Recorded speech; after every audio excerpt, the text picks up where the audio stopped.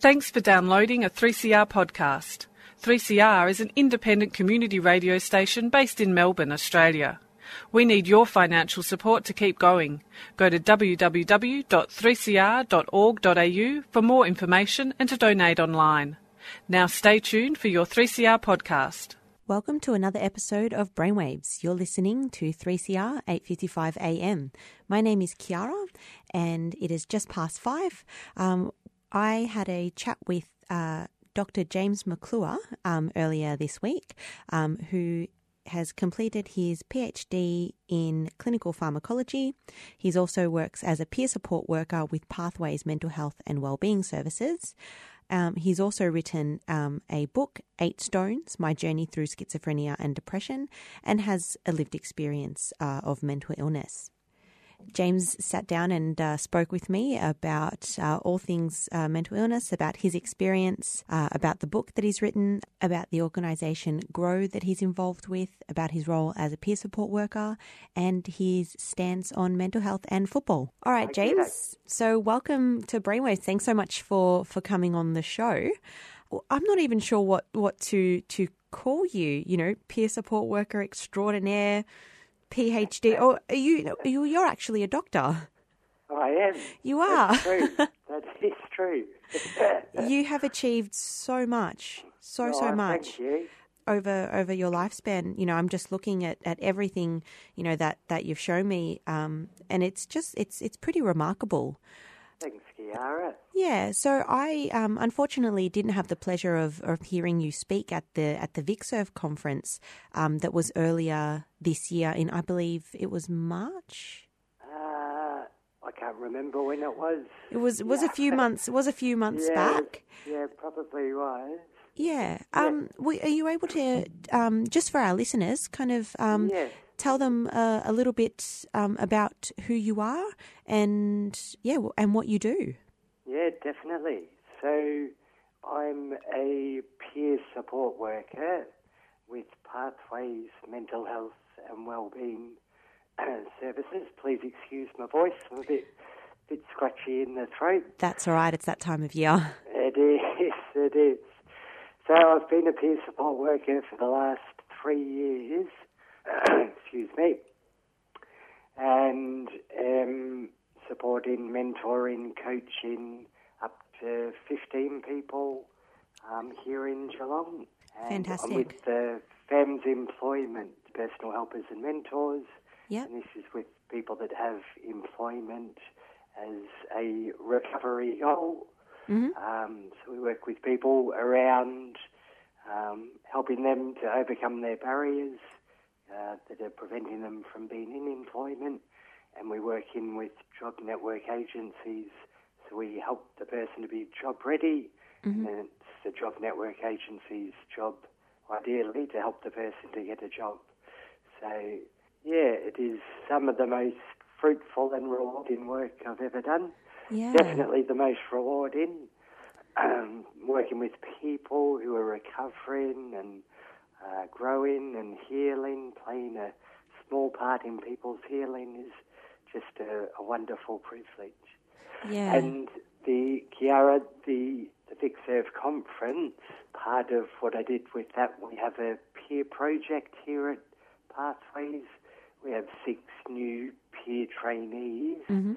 We think it's the first one in Australia where we're developing 6 trainees to be peer support workers.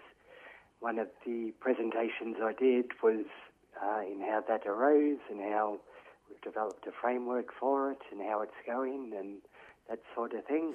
Okay, so is this, just to kind of clarify, so FAMs are peer workers that help individuals who have their own lived experience of mental illness, try and gain employment, but these are peers as well. So it's kind of that, equal kind of playing field of, we have a shared experience, let me show you what worked for me, or let's kind of help each other. That's it. That's exactly it. So within FEMS teams, there's usually, I think, there's a team of 5, a team leader, 2 support workers, and 2 peer support workers. Ah, okay. So there's a range of experiences. So you don't necessarily need to have your own lived experience to be a FAMS worker. No. Ah, no. okay. But within the team, I'm not sure if that is just in FAMS employment. There's FAMS employment and also general FAMS. So I think, the specifications for a FAMS employment team, 2 peer support workers, 2 support workers, and a team leader. I'm not sure about general FAMS. I think it's the same. And it sounds as though that you've been on quite a journey. You know, you were saying before about it's such a gratifying feeling for you to help people along their journey. And it sounds as though that you've had your own pretty extraordinary journey as well. Are you able to talk a little bit, for our listeners about, what your background is and how you came to be a support worker? Sure, Kiara. So in about 1999, I started suffering a mental decline and started, initially it was just a bit of a depressive episode, and then I went overseas and started feeling a lot better, but in fact probably a little bit too good, and started entering into a psychosis. So I was having pretty bizarre thoughts, thinking, that I was close to God and the next Secretary General and going to be a wizard, much to the delight of my 10-year-old nephew at the time. Thought it was pretty cool having an uncle as a wizard. So I suffered a decline, and that went on for about 7 years. And then I came back to Geelong. I was doing a doctorate over in Adelaide, and hit rock bottom where I was having the most horrific psychotic thoughts and really disturbing, distressing, and felt like I didn't have control over my mind. And the family, thankfully, I've had the most loving and supportive family, and they came over and got me from Adelaide, brought me back to Geelong. I admitted that I needed help, which was the turn of the tide, often, that denial phase where we deny anything's wrong with us. And yes. Excuse me. And so I admitted I had a problem, went into hospital, and started recovering from there. And that's, part of when I started recovering, I wanted to give back. Yeah. It's a thing that a lot of people have for some reason, that, there's a really, might be innately human where we just like helping other people. And so, part of what I did to help others, I wrote a book, and then I joined up, the book's called 8 Stones, My Journey Through Schizophrenia and Depression. Sold it around Geelong and Adelaide mainly, and a little bit in Melbourne. I've just got some more copies of the book. And then I also joined up GROW. GROW's a community mental health movement. And, that was part of my healing. I joined in the movement and the community, and it's a really safe, supported, non-judgmental community that where people are helping each other to overcome their problems. And they have for me, it was quite a miraculous program that GROW has that was devised by people who have recovered. So it's quite a unique store of wisdom, insights, and practical helps. So when I found GROW, that was an amazing thing for me that gave me the hope, that little bit of hope that we need to fuel recovery. It's honestly been such an incredible journey across your lifespan. I just want to kind of touch on or further talk about, you mentioned before that there was a 7-year decline. 7 years is quite a long time to be unwell and to not, A, recognise that you're unwell, or B, admit that you're unwell.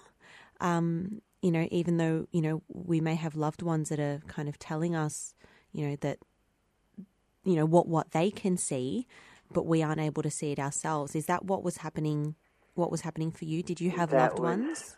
Exactly it, Kiara. Yeah, my loved ones, my family were treading on eggshells, and they didn't know what they could and couldn't say to me because they thought they might lose me if they said, "Oh, mate, you're talking rubbish. What do you want about?" So incredibly difficult for family and friends. Yeah. Yeah, I understand the challenges now that people face in the family with. And psychosis is a hard one because of the way it affects not only the person but the community, Yeah. and especially loved ones that are close. What's fantastic, though, is that you did Yes. come to that realisation, and I know that a lot of family members and loved ones do hold on to that hope that, their loved one who is unwell will come to that realisation and get to that point where they do recognise that there is a problem.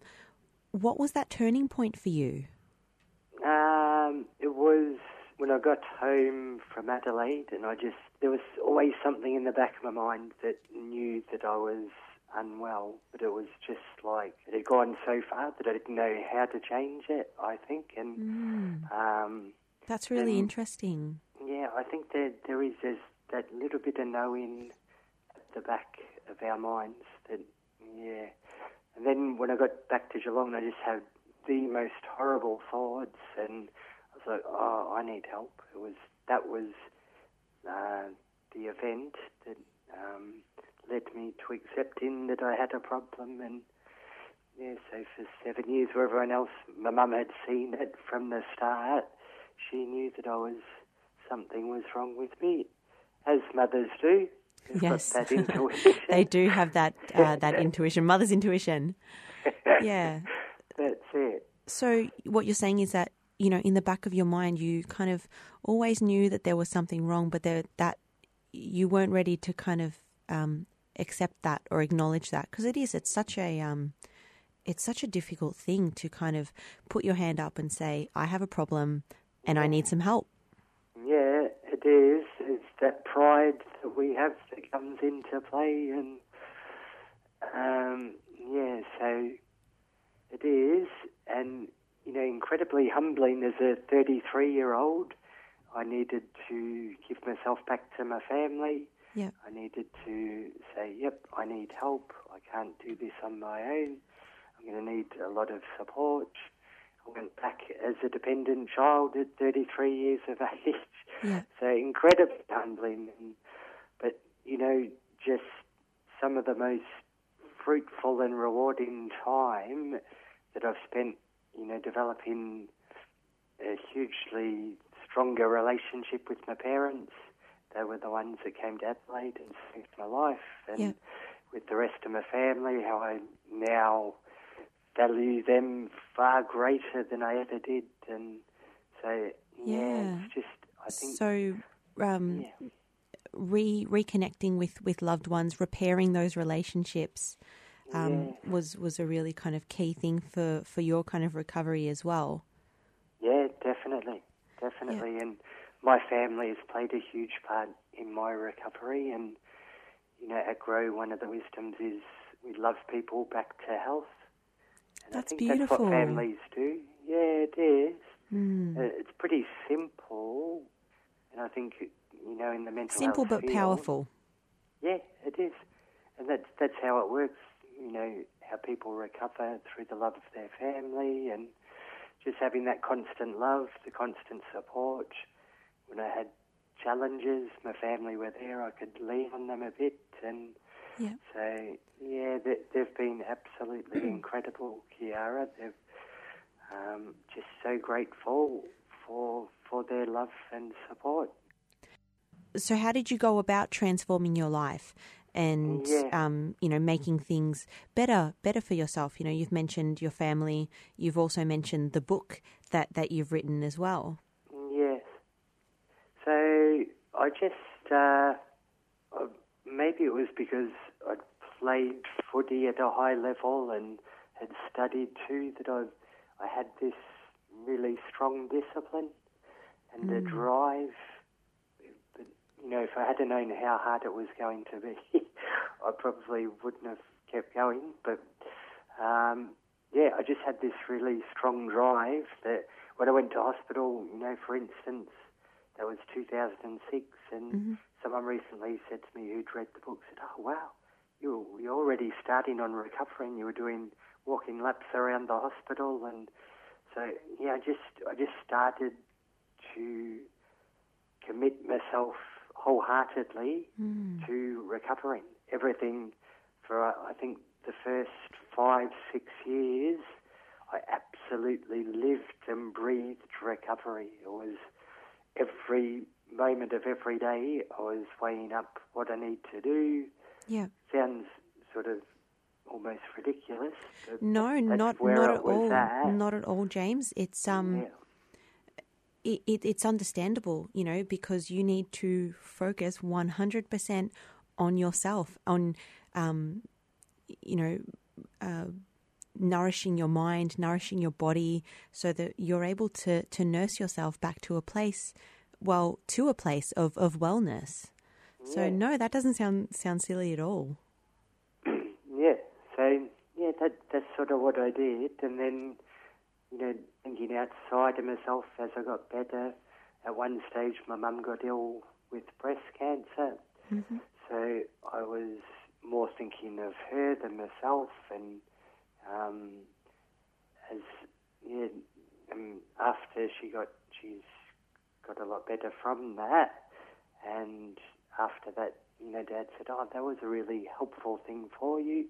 You were thinking outside of yourself and about others," and so that too was a turn of the tide. That thinking, you know, initially I had to work on myself and get myself better, but then I could start to support and love and care for others, and that too is a part of maturing, I guess, and regaining one's mental health and thinking of family, community, not over oneself, but equal to oneself and one's own health and well-being. Yeah, that is such. I think you've hit the nail on the head. That is such a key indicator of wellness. Is when, you know, because when we're unwell, we're so inwardly focused on ourselves. You know, because we're in survival mode. But once we do get to that place where we are, you know, a bit more well, we're actually able to look outside of ourselves and, you know, support other people and recognize that other people, you know, that we can be of assistance to other people as well. Yeah, exactly. Yeah. I do want to ask you, James, you have mentioned that you actually played for Geelong Football Club. Is that correct? That is correct, Kiara. Was my dream come true? Oh, I'm unfortunately not much of a footy fan, but my my partner is a fanatic Essendon fan, unfortunately.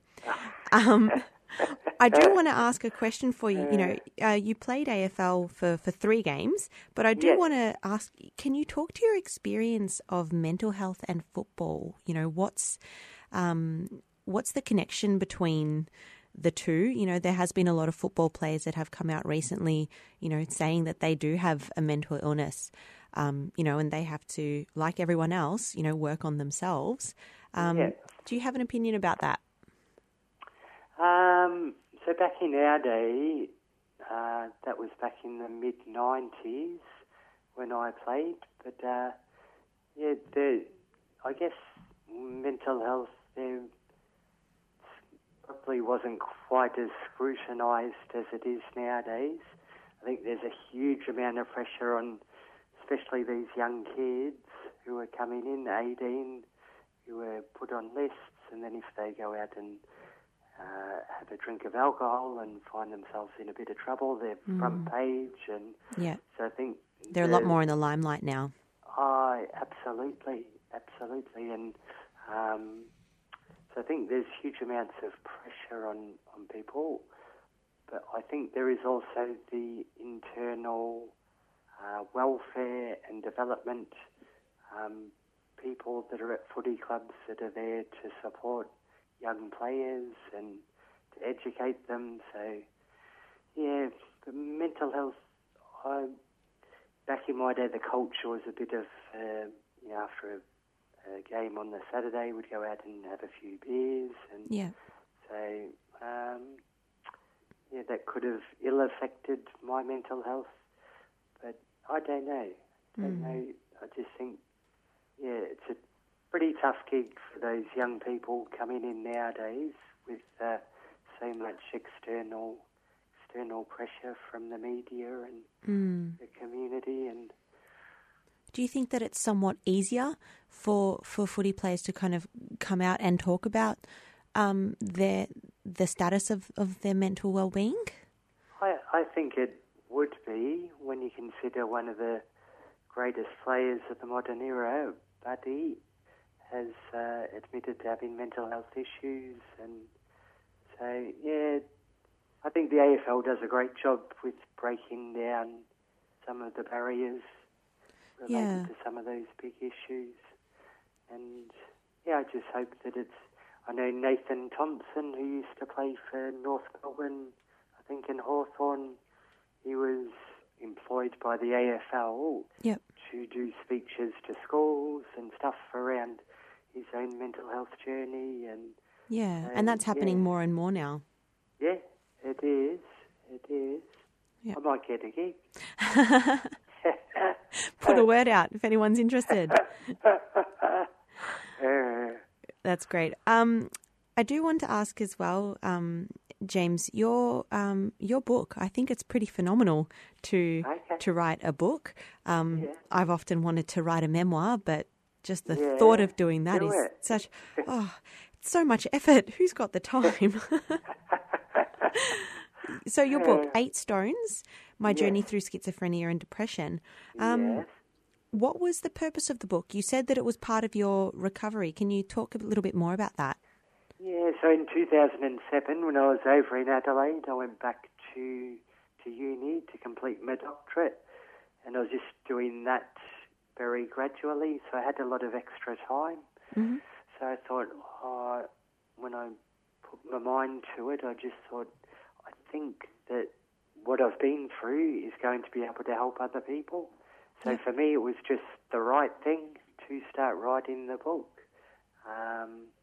So from 2007 to 2010, I wrote the book, and it was quite amazing. It just sort of was still fresh in my mind, and people said, I can't believe you can still remember all the experiences. And for whatever reasons, it was still fresh in my mind. And so I just wrote it down, and then I got Dad, who was the editor-in-chief of the Geelong Addy down here in Geelong.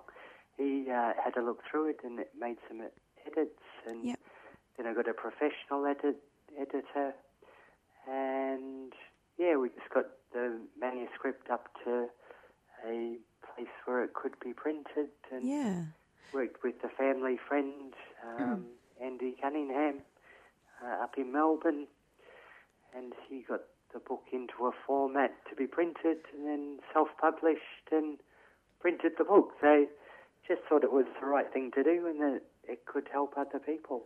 Yeah, and I think it has. Yeah, what's been the response from the book? Well, I've aired my dirty laundry in it, Kia. And amazingly, though it's sort of a warts and all memoir, or detailing how I got ill, some of the triggers and things like that, and which were pretty innocuous types of things. But and the feedback, I sort of thought, because I've been so brutally honest, and that there might be a lot of negative feedback, but I haven't had any negative feedback. It's all been positive. So I just think that, the truth sets you free type thing could be a real truth in this instance, because all the feedback's been great, and people are using it as a resource in their down here in Geelong for the mental health courses. And I did a speech with the Australian Mathematics and Science School with a colleague from uni that I used to go to uni with, and so it's really greatly positive experience, and that's fantastic. James, as I said, I'm extremely impressed by everything that you've achieved, from playing footy to writing a book to getting your PhD in clinical pharmacology. It's incredibly impressive, and all the while, having experienced a mental illness, and having recovered from that as well. Some people don't even achieve one of these things in their lifetime, so it is extremely inspiring. I might have to walk in the door, mate. No, thank you, Chiara. That means a lot to me, and just keep trying to do your best, I guess. And fantastic. Well, look, thank you so much for coming on the show, James. It's been a pleasure speaking with you. Thank you very much, Chiara. Lovely to speak to you too. You've been listening to a 3CR podcast produced in the studios of independent community radio station 3CR in Melbourne, Australia. For more information, go to allthews.3cr.org.au.